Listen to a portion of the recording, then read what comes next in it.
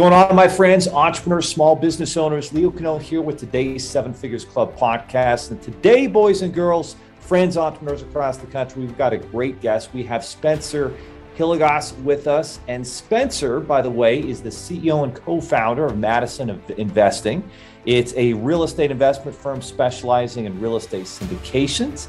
He's a passive investor and an active syndicator. He understands the unique challenges that busy professionals face, like all of us as business owners, when starting out on their real estate investing journey. His mission is to arm investors with the know-how they need to make confident investment decisions tailored to their individual life goals. We're going to talk a little bit about how you make decisions in this kind of environment with high inflation and a looming recession. Now, prior to going into real estate, Spencer was an executive in the fintech industry with positions at Intuit and Gusto. 13 years, in fact, building high-performance teams across 5 companies, 3 of which were valued at over $1 billion as unicorn businesses. Throughout his career, one thing has remained consistent: his ability to keenly focus on professional development, helping teams and individuals to reach their full potential. He's also a member of the 2021 Forbes Real Estate Council and has been featured in publications such as Business Insider. When he's not shifting the way people think about investing, you can find him listening to metal, adding to his tattoo collection, and jogging through the beautiful Bay Area with his wife and 2 sons. And we'll definitely want to ask him about the time he played on stage in San Francisco at the Vans Warped Tour. Well, Spencer, welcome to the podcast. There are over 32 million businesses in the U.S., and over 90% of them will never break 7 figures in annual sales. So how do we as entrepreneurs or aspiring entrepreneurs break into that 7 figures club? This podcast will relentlessly share the secrets, strategies, and tactics I've used to create 3 multi-7 figures businesses and bring in even more successful entrepreneurs than me to share their inspirational stories and tactics to success. You can create your dream business and life right now. So buckle up and let's go. Yeah, Leo, really great to connect on here and, share some stories and, scars and learnings with your group. So really excited to start the day with you. No question. Well, our audience, Spencer, is entrepreneurs, small business owners, side hustlers.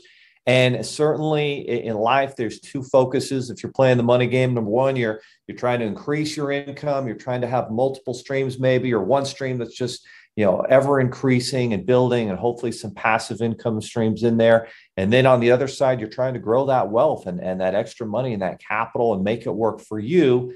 Let's talk a little bit about kind of your background and upbringing. What were some of the key events that, initially led you to a path of entrepreneurship?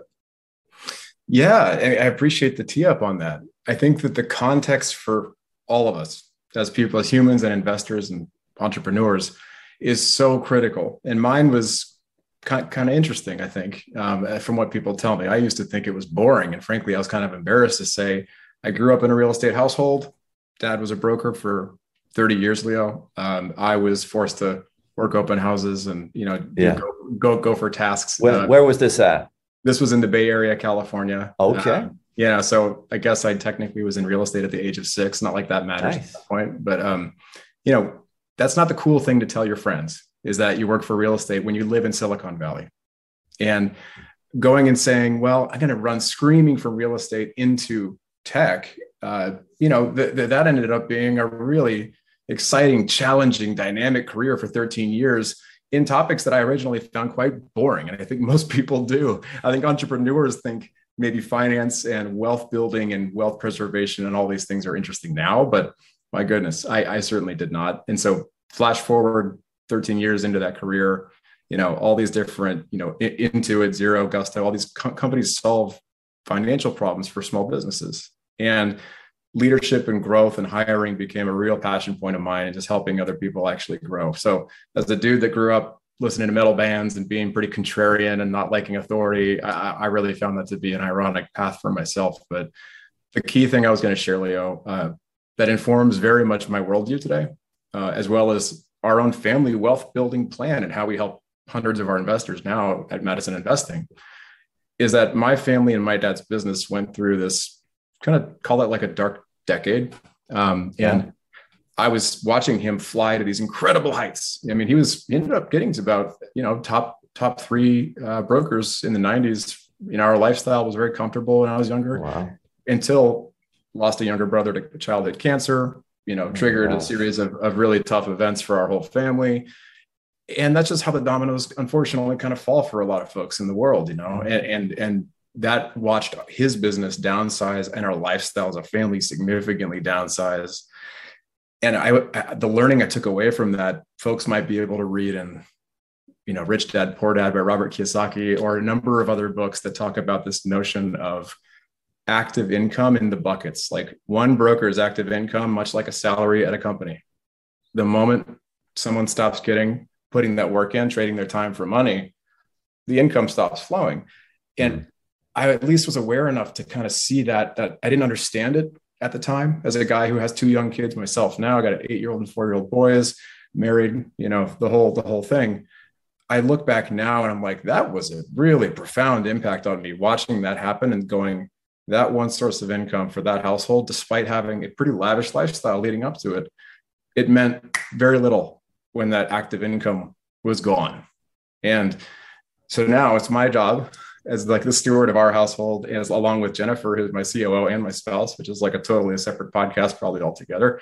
That's pretty remarkable. Yeah, it doesn't work for everybody. It works for us. Guys are special people. Oh my gosh. Yes. Happy to go there if and when. But I think that dark decade was very formative to me. So I wanted to share that now, because I think it took me that long, in 13 years, to really get it about, man, there's other ways. There's other ways to generate income. And we had two very parallel, comfortable careers that were making great income, in our dual income household for this pricey Bay Area market in California that we have to, sustain and grow our family. So now I try to help other people kind of get that light bulb moment much earlier in their professional careers. So then in your career, society has kind of this scripted version of life, right? Go to college, get that college degree. For a lot of people, that means going to get some student loan debt to be able to pay for it. And then get out of college, find that great job. And hopefully you have a traditional retirement account that you're building and putting some money into, and you're being smart with your money, and you're living within your means.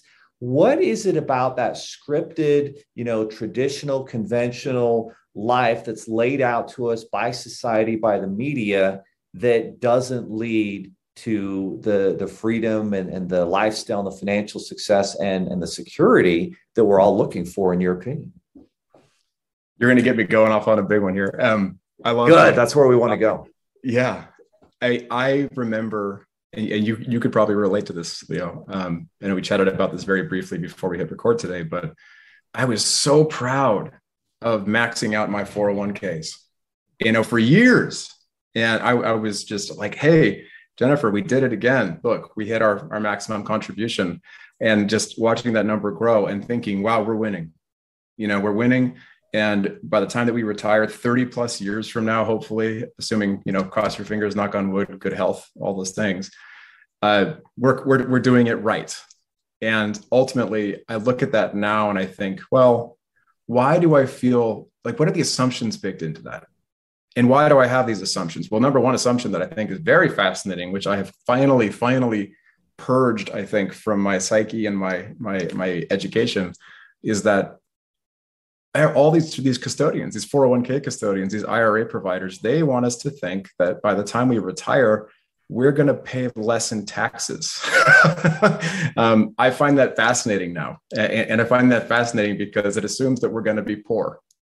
And that, by the time we retire, fascinating. I sure hope that I'm not, and I don't plan to. And that's not part of our plan now. And so anyone who wants to take a number of other of those really interesting assumptions and ask yourselves, why do I assume that when I dump money, a significant chunk of my usable cash income from my day job that I'm very proud of, I'm dumping that into something I can't touch for decades, despite having two young kids that I'm going to have to pay for school, pay for life, maybe have some fun along the way, buy a car that I eventually wanted to buy. I hope so, right?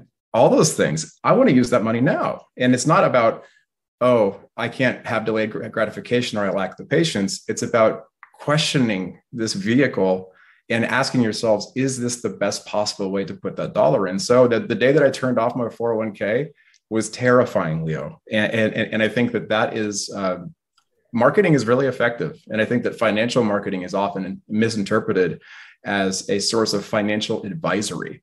So that is one area where I don't want to get too critical of the broader market. There's wonderful financial advisors out there. There's effective 401ks. We still are, like right now, even we're setting up a new type of retirement account, but you better believe that doesn't replace the cash flowing investments that we are constantly investing in many times a year ourselves as limited partners, LPs, and syndications, into other types of rental investments and these other alternative investments that allow us to live a life of flexibility. And I literally just got back from a week in Legoland with our 2 young kids, and then going to, a surprise trip to Las Vegas with my wife, which we haven't gone on ever, And so that type of flexibility only happens when you step away from the mainstream thinking a little bit. But that was probably more than you wanted on that question.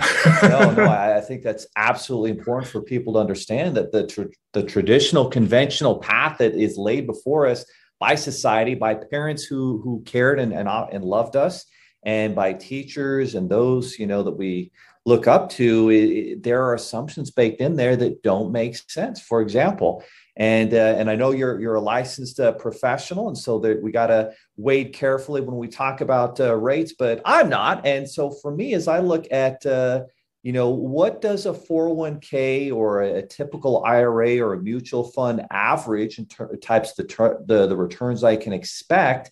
Well, after fees, it might be somewhere from 5 to 7%, which unfortunately in today's world doesn't actually keep up with inflation, right? It's maybe 5 to 7%, and that was probably before the current market crash that we're going into right now in this bear market. S&P and Dow are down well over 20%. So if that's what I can expect to make, well, there's this rule of 72 that Einstein talks about, right? And so if I'm making 6% a year with my retirement account, I divide that by 72. It's taking me 12 years to double that money. That's a very slow growth model. And if you start looking at a lot of different real estate investment models, the returns can be so much more than that. And why is it so for example, in your case, you said, all right, I'm turning off the 401k, and I'm going to maybe you talk a little bit about playing offense and defense. Unpack that for us. What are the factors that people should be thinking about in offense and defense, and maybe going against? If everybody else is doing it, you're going to be getting very average results. Going against the grain is usually where the exceptional results are found. What are your thoughts about that? Oh my goodness. Yeah. The inflation conversation alone as to why it's so critical now more than ever for folks to stop the notion, to purge themselves of this idea that saving alone and saving in, as a savings account is going to somehow get them the result that they want. Because quite literally, inflation is destroying the value of those dollars if it's not keeping up. And so it matters to me personally, that I'm like, I hope people are listening to this. So offense and defense. Jennifer and I, we wrestled with this mightily. I'm sitting here back in, maybe 2015, 2014, and I was deep into my tech career. I was hustling 80 to 100 hours a week in office in a startup that I was, I hadn't seen my infant son for 2 weeks. And this is one of those formative moments where I look back and I think that was a spark, that was the first fuse lit by a spark and saying, this ain't sustainable. And by the way, how can we go get active and play offense? And the idea of playing offense really originated from that period of time, because I felt like we were constantly just having to be on defense. It was never taking the reins and doing something about it besides simply, maybe I'll follow the Silicon Valley playbook, join an early stage startup, and maybe they'll have an Uber or a Google or a Facebook style exit to absolve all my financial sins along the way. That's not how it works for the vast majority of people. And it's not how it works for us. We have some equity in one of those guys. And so maybe that'll materialize. But I bring that up because offense now to us means it's not just about budgeting, because I think a lot of folks we kind of got spun up for years in that whole notion of go set your family budget, Dave Ramsey, right? Eliminate all that bad debt, cut up your credit cards and life, and, try not to buy that expensive cup of coffee. Yeah. And you're like, wow, okay. So, and stepping back and asking ourselves, did we really think that giving up coffee, which I adore so much, is going to somehow change our lives formatively in years to come. So if that's your game out there, please, by all means, more power to you for giving up coffee. I ain't giving up my coffee anytime soon. I need that stuff. But offense means taking a look at, okay, sure, there's a frugality comment in there on the defense front. Did we drive used cars for years? And do we still believe in buying them, a luxury used car? Absolutely, all day. Maybe not now because the inflation is crushing that particular type of thing so much, but we drove the same cars, lived in our same first home for a decade, not driving up our lifestyle, which is really the whole defense comment, in addition to finding better, more tax efficient ways of making money. Because W-2 incomes and bonused W-2 incomes, which I dealt with for a long time as an operations and sales leader, that is literally just building income streams, giving away almost half of that income. So how do we go find out ways to keep more of that as it would come in? And that's kind of the very whiz bang version of the defense comment, Leo. I think on the offense, going out there, taking personal ownership of the fact, I know none of us were financially educated the right way. If it was from the school system, and I'm never going to assume that for my kids, that is the lesson now, is that's on us to educate our kids. I don't blame the school system for not doing it. It's our job. It's my job to educate my kids, because I know I wasn't either. Right. So offense wise, asking myself, to exactly your point, like so well stated a moment ago, Leo, like, how do we go find those other things that, number one, can beat inflation? Because we have to, but like either we do that, or all this money that we work so hard to earn from active doing a day job, consulting, any type of, helping folks get invested into deals that in our investing group at Madison, like all these things, that's great, but you still have to find a way to grow your money actively and constantly, and keeping your money in motion. And that's really what it's all about. And so how many income streams, meaning monthly deposited checks, literally coming into our direct deposit every month. And sometimes there's a physical check because people like that idea of physical mailbox money. But that's what I call now offense, is like grabbing the reins, putting some education behind, some teeth behind that. I literally listened to, I don't recommend this for people. This is how nerdy I got. I listened to 400 podcasts and read 24 books in the 18 months leading up to me leaving my day job after building our company nights and weekends in October 2019. And yeah, I didn't need to do that. I don't think anyone needs to go that hardcore or weird, frankly. I think even if you pick up one or two books, you educate yourself, you just find a way to get curious. And that's really what it's about, is just finding a way to get interested in this stuff and assume, just because a whole category such as alternative investments is inherently triggered for all of us as like a riskier thing. I would challenge anyone out there hearing this, if you're not familiar with alternative investments, meaning like the real estate stuff or precious metals or whatever, like go and just get curious and assume nothing. Go in and just have an open mind and talk to folks and network and get more interested in that, because you have to find your own playbook and no one's going to build it for you. And on financial advisors, there are very, very good ones, but make sure you always ask them that important question of, if you're curious about real estate, ask them how much they own. It's so true. Like if we're going to follow a financial advisor, well, how successful is this financial advisor, right? How are they doing in today's current market?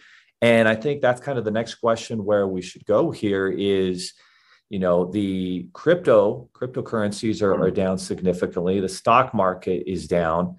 For the last decade, the top stocks that were always talked about were the so-called FANG stocks, right? You had Facebook, Apple, Amazon, Netflix, and Google. Those five, everybody wanted to be the part of those five companies. And then over the last year, Netflix is down 70%. Facebook and Amazon, I think, are both down 30+%. And even Apple, I think, is down 20%. Google's down 30%. So all of these companies are down significantly. As much as I love Elon Musk and driving my Tesla is down significantly, right?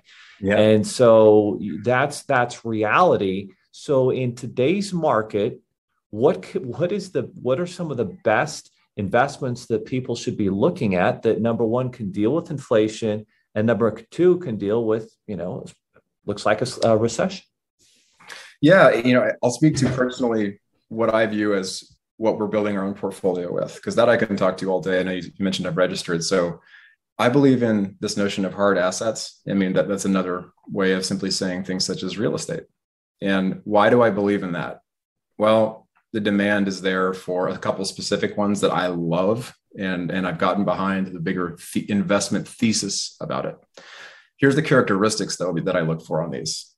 Looking for something that generates cash flow. An equities or stock investor would call that oftentimes a dividend, but in a real estate context, that means Spencer, like what is the top percentage dividend, right? If I have $100,000 of a stock, I mean, what do you think is the best dividend payout, that I can expect? I in my experience, that's 1%, 2%, 3%. I mean, those dividends are pretty small.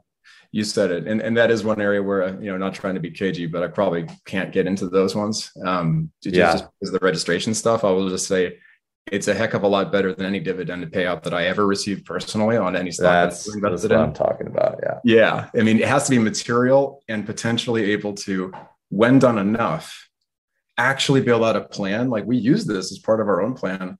When I was going to quit my day job and my W-2 leadership job in 2019, we had been investing as LP investors or limited partners in these private real estate deals. And we had also been doing some other stuff that I'd started working on actively to become a real estate investor actively. So that stuff you can layer.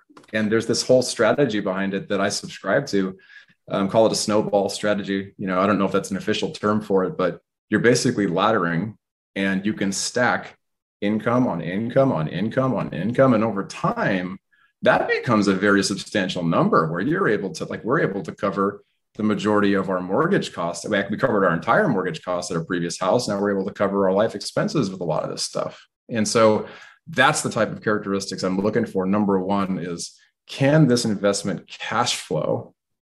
And cash flow means it's paying you money. It's not just sitting there you're not investing for capital gain and appreciation. The second characteristic I would just say is you're looking for something that is tax efficient. And that sounds super dry and jargony for most people, where they glaze over. And I certainly did too when I heard that. And that means, are there built-in ways that this thing is going to help not incur a bigger tax bill on itself when I make that investment? Paying long-term capital gains versus short-term capital gains is a beautiful thing, of course. There's stuff that's even more effective than that's out there. And I would encourage folks to kind of go and study up on that, because they'll find real estate is one of those. I mean, we own a rental. It's not even necessarily what I'm talking about here. Rentals are great. We used to have 6. We've gone down to 1. Now we're invested in Madison Investing. We've done 36 active transactions there, and we've invested beyond that personally in a bunch of LP investments, like in apartment buildings and self-storage facilities. And that sounds super weird to people, but why do we like that in this environment, in this economy? Back to your question, Leo. I mean, look at the way the broader interest rate story is happening, right? The Fed is doing— oh my goodness. It's what they feel they have to do. And that is driving an increase in rates, not just for mortgages, because I used to think, like many people out there, Fed increases rate, mortgage rate goes up, because they're the same thing. They're not the same thing. They're different. But what does that mean? It was already hard for single family home buyers to buy a home. Now rates are going up. Demand is not going that far down. It's going down a little bit, but it's not going that far down. And pricing on single family homes going up, that's going to generate even more and sustain demand for more renters. And these renters have to go somewhere. And there's people need a place to live. Better believe it. And I mean, I look at certain markets, including places such as your state in Utah. We look at places like Dallas, Texas, Atlanta, Georgia, Raleigh, North Carolina, Greenville, South Carolina. I can go on and on about these different markets that we love. Colorado Springs, Phoenix, Arizona.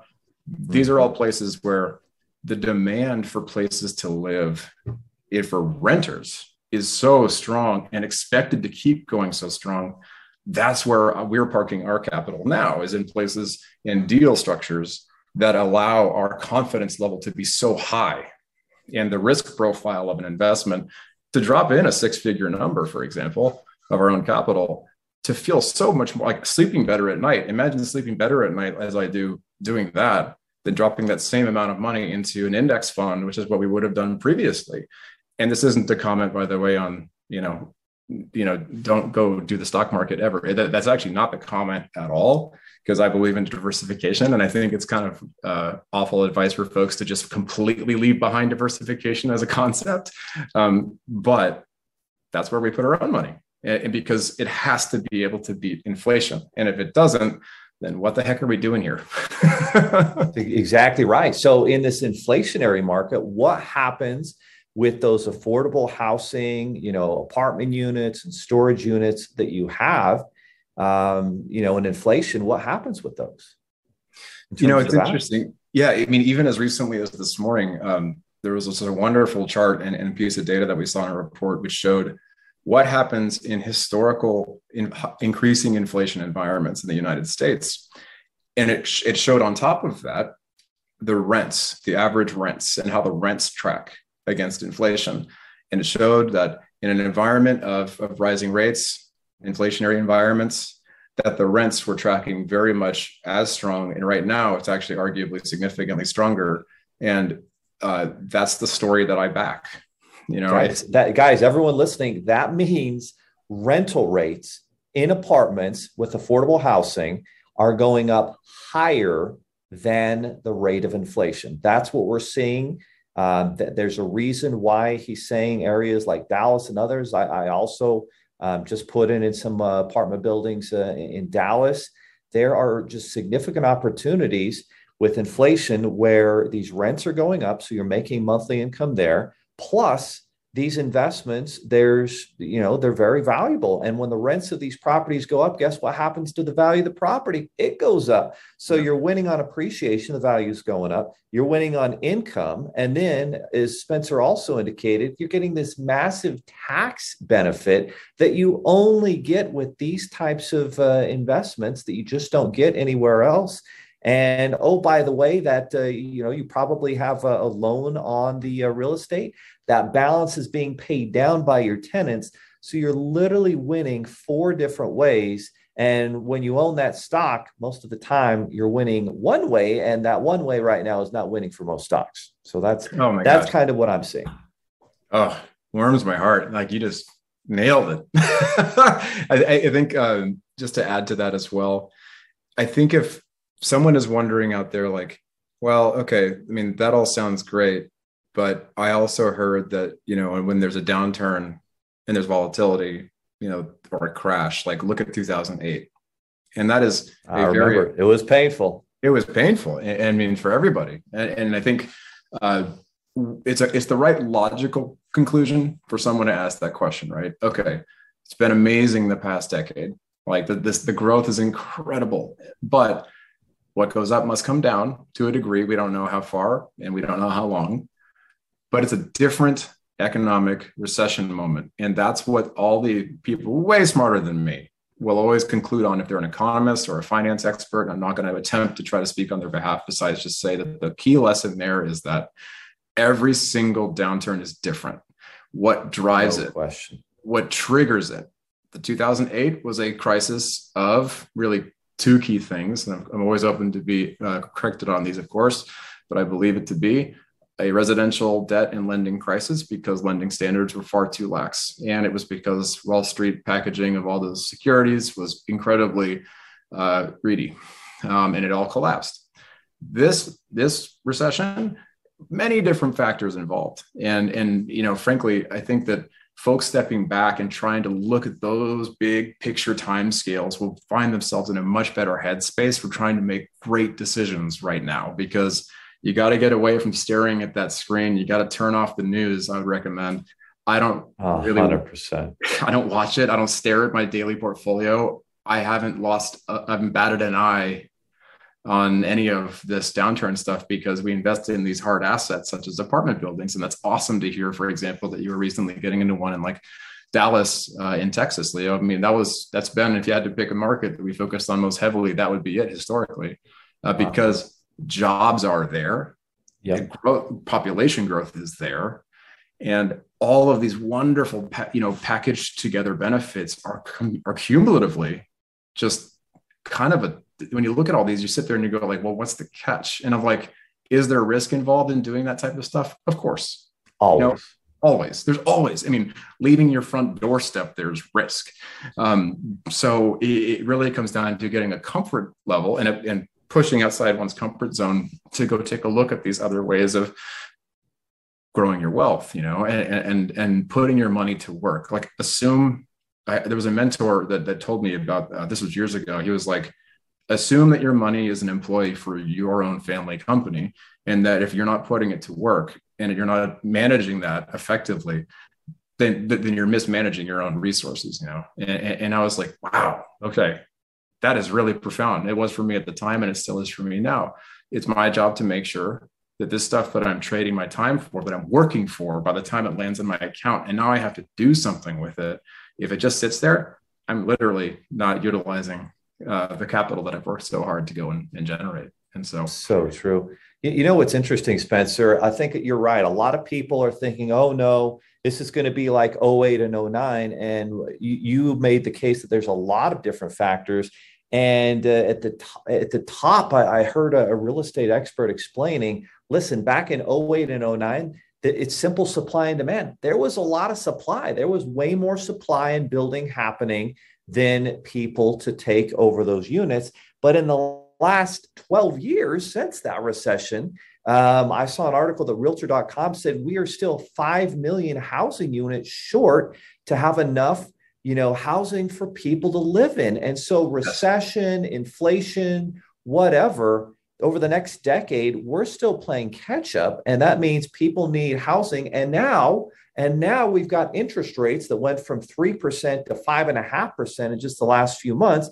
So now the idea of buying that really nice home has kind of gone out the window. So it's affordable housing, it's starter homes. Like those are the two areas that there's a shortage. And regardless of what happens, demand is going to drive that. And those are the opportunities. And so let's get right to it. How can people work with Madison Investing? Because we're all busy. Like you said, we've got businesses, we've got jobs, we've got families. I've got 5 kids. We want to be able to make passive income. We want to be able to take advantage of these opportunities, but we probably don't have enough time and so forth to be able to make that happen. And there's so much that we don't know, but you guys do, and you're killing it with all these different, units that you guys are building. How can people get involved and, learn more about Madison Investing, and how does it work with you guys? Yeah, no, thank you for that, Leo. So we have a website, MadisonInvesting.com. We operate on like a club or a group model, and it's very simple.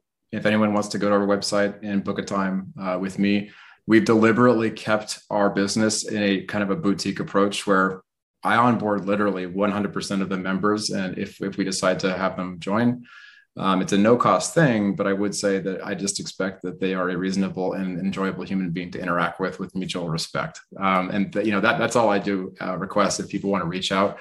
We do ask that they are accredited investors. If there's no certificate, people need to go and get ahead of time. If they're not familiar with that, feel free to just set up a time and I'm happy to talk to them. But the way it works is, and this is so simple, like I went out there when I was still working a day job, and I was overwhelmed by how many of these types of deals I saw out there. I was like, how do I know who to trust? I don't know if I'm going to go give a 5 or 6 digit number to a stranger in another state, and I'm in California, these hundreds or thousands of miles away. How the heck am I going to get comfortable with this? I don't have any time. And this all started very organically because we were just investing for our own wealth. And now this is literally baked into our business model. We go invest our own money personally. If it works out well with that team, with that asset manager who's finding these real estate deals and doing that work, then they've been vetted and we put them through a vetting process, like a 5-part vetting process. And then we decide, okay, we'll start vetting their deals. And if we find a deal that works, we'll share about 6 of those a year. And folks can review them, choose to participate in them if they want to. And if not, that's absolutely fine as well. So it's really, really simple. So it's primarily apartments and self-storage deals, and a couple of weird things in there too, which I don't want to freak people out with. But it's like ATMs and crypto. That I'm seeing that here. So guys, if you go to madisoninvesting.com and click on the portfolio button, you're going to see 380 apartment units in Dallas, 228 in Raleigh, North Carolina. Boise, Idaho has actually been the top appreciating market and number one demand per capita in the country in the last year. You got Houston, Texas, Colorado Springs, another huge apartment complex, 436 units in Dallas. And so just amazing opportunities. And you actually, I like the way you do it. And guys, here's another key to success. Back in the day, you could act like a crazy person and, waste everybody's time and call in and invest. Successful investment groups like Madison Investing, they don't have to put up with that anymore. They want to work with good people who are reasonable, who, treat others well. And if you're not a good fit, then you're not going to be in that group, which is good for everybody. And so this is an amazing opportunity for you to get involved in passive income opportunities here with Madison Investing. Tell us, if you would, just whatever you can say, how does this ATM fund work? That is fascinating. As a guy who worked in fintech for 13 years, literally building and growing teams that would bring these products to market, these digital products that were intended to replace cash use, I will say it took like a 2-year period for me to get comfortable with this asset class. But this one is actually a 506c, so it's that just means it's the type of deal that I can at least talk about a little bit more openly. Basically the average net worth of a person who's using these specific types of ATMs, it's a fund with real automated teller machines, just what we all have used before. Most of these are in the Northeast. And so each fund has about 2,500 to 3,000 of them. And, you're effectively investing in that. And we're about to actually personally invest the 6-figure number into it again, into a new one, because there's killer depreciation losses. So it's really tax efficient for those purposes, but also it just has really outstanding cash flow distributions. And so super duper weird, but the average user of those machines has a net worth of $600. So this is not something that a person walking around paying most of their bills with their watch is going to be able to relate to. Oh, but I love that, dude. When I'm going on my jog and I need a good protein smoothie and I don't have my wallet. Oh, I got my watch. Apple yeah. Pay. I mean, I literally did that the other day. I was like, oh no, I forgot my watch. I forgot my wallet. And I was like, oh, here we go. Click. So, it's a surreal thing to invest in such a strange asset class, particularly in a modern world where everyone thinks, wait, our ATM's going to go away. I'd be like, well, no, there's always this need for cash. Always need for cash. And particularly, I would say even more so during downturns. Oh, no question. No question. A lot of people actually start conserving more cash, oddly enough, during a downturn for different reasons. But and those ATM fees are usually, it's 3-5% per transaction. I mean, that's some dang good returns right there. And it can happen multiple times in a day. I mean, just a really great opportunity. And one of those invisible passive income opportunities that when you actually start looking for this stuff, you'll find it. But again, you may not have all the time in the world to do that. And that's what Madison Investing can do for you guys. So make sure you go to Madison Investing. Again, this podcast is about not being a passive learner, but being an active implementer of these strategies. We bring massive, successful people here on these podcasts to deliver massive value. And obviously, Spencer has done that today for you guys. So now your turn is up. It's time for you to take the next step. Go to madisoninvesting.com. I'm actually going to be doing it myself and learning more about the partnership opportunities to grow your money. Well, Spencer, the last word is yours. What is something that everybody can start doing today to take action towards creating passive income and, as you said, playing offense? Yeah. And thank you so much. It's just a wonderful conversation today, Leo, and just really, really appreciate the leadership and thought process for helping people get there. For the one exercise I would ask people to do, I never found the traditional 401k style, go build your pie chart for how you want your portfolio to be built. I would challenge folks to sit down. If they're single, it's going to be a quick discussion. If they are with someone, with a partner, have a discussion and don't leave this thread until you know what is the monthly number that we want to hit of income to live our lives, cover our bills, and be able to thrive, in whatever that happens to mean for you. And then decide what that number is and let that be your guiding light as you go out and play offense and you want to invest toward your future. And it will be a really helpful True North compass as a first step. I love that, guys. You want to get your money right, take some time and focus in on it. Decide what is that amount that you want to not just cover your bills, but to live a great lifestyle, to be able to travel, to be able to do awesome things with your family, with your children, with your grandchildren. And it starts by being very purposeful and deliberate and intentional in how you map that out. And Spencer just gave some great advice on how to make that happen. Spencer, thank you so much for being a guest on the podcast. And guys, again, it's MadisonInvesting.com, a great name. Go ahead, take action, and learn more about passive income opportunities. And we'll see you next time on the Seven Figures Club podcast. Are you looking for more seven-figure secrets, content, or even how you can launch your own recession-proof business? Then check out sevenfigures.com. That's the digit 7, FIGURES.com, where we share more videos, stories, strategies, funding solutions, entrepreneurial education, and even the secret business type that's recession-proof. Thank you for listening, and if you're finding value in our podcast, please give us a 5-star and invite others to join the club.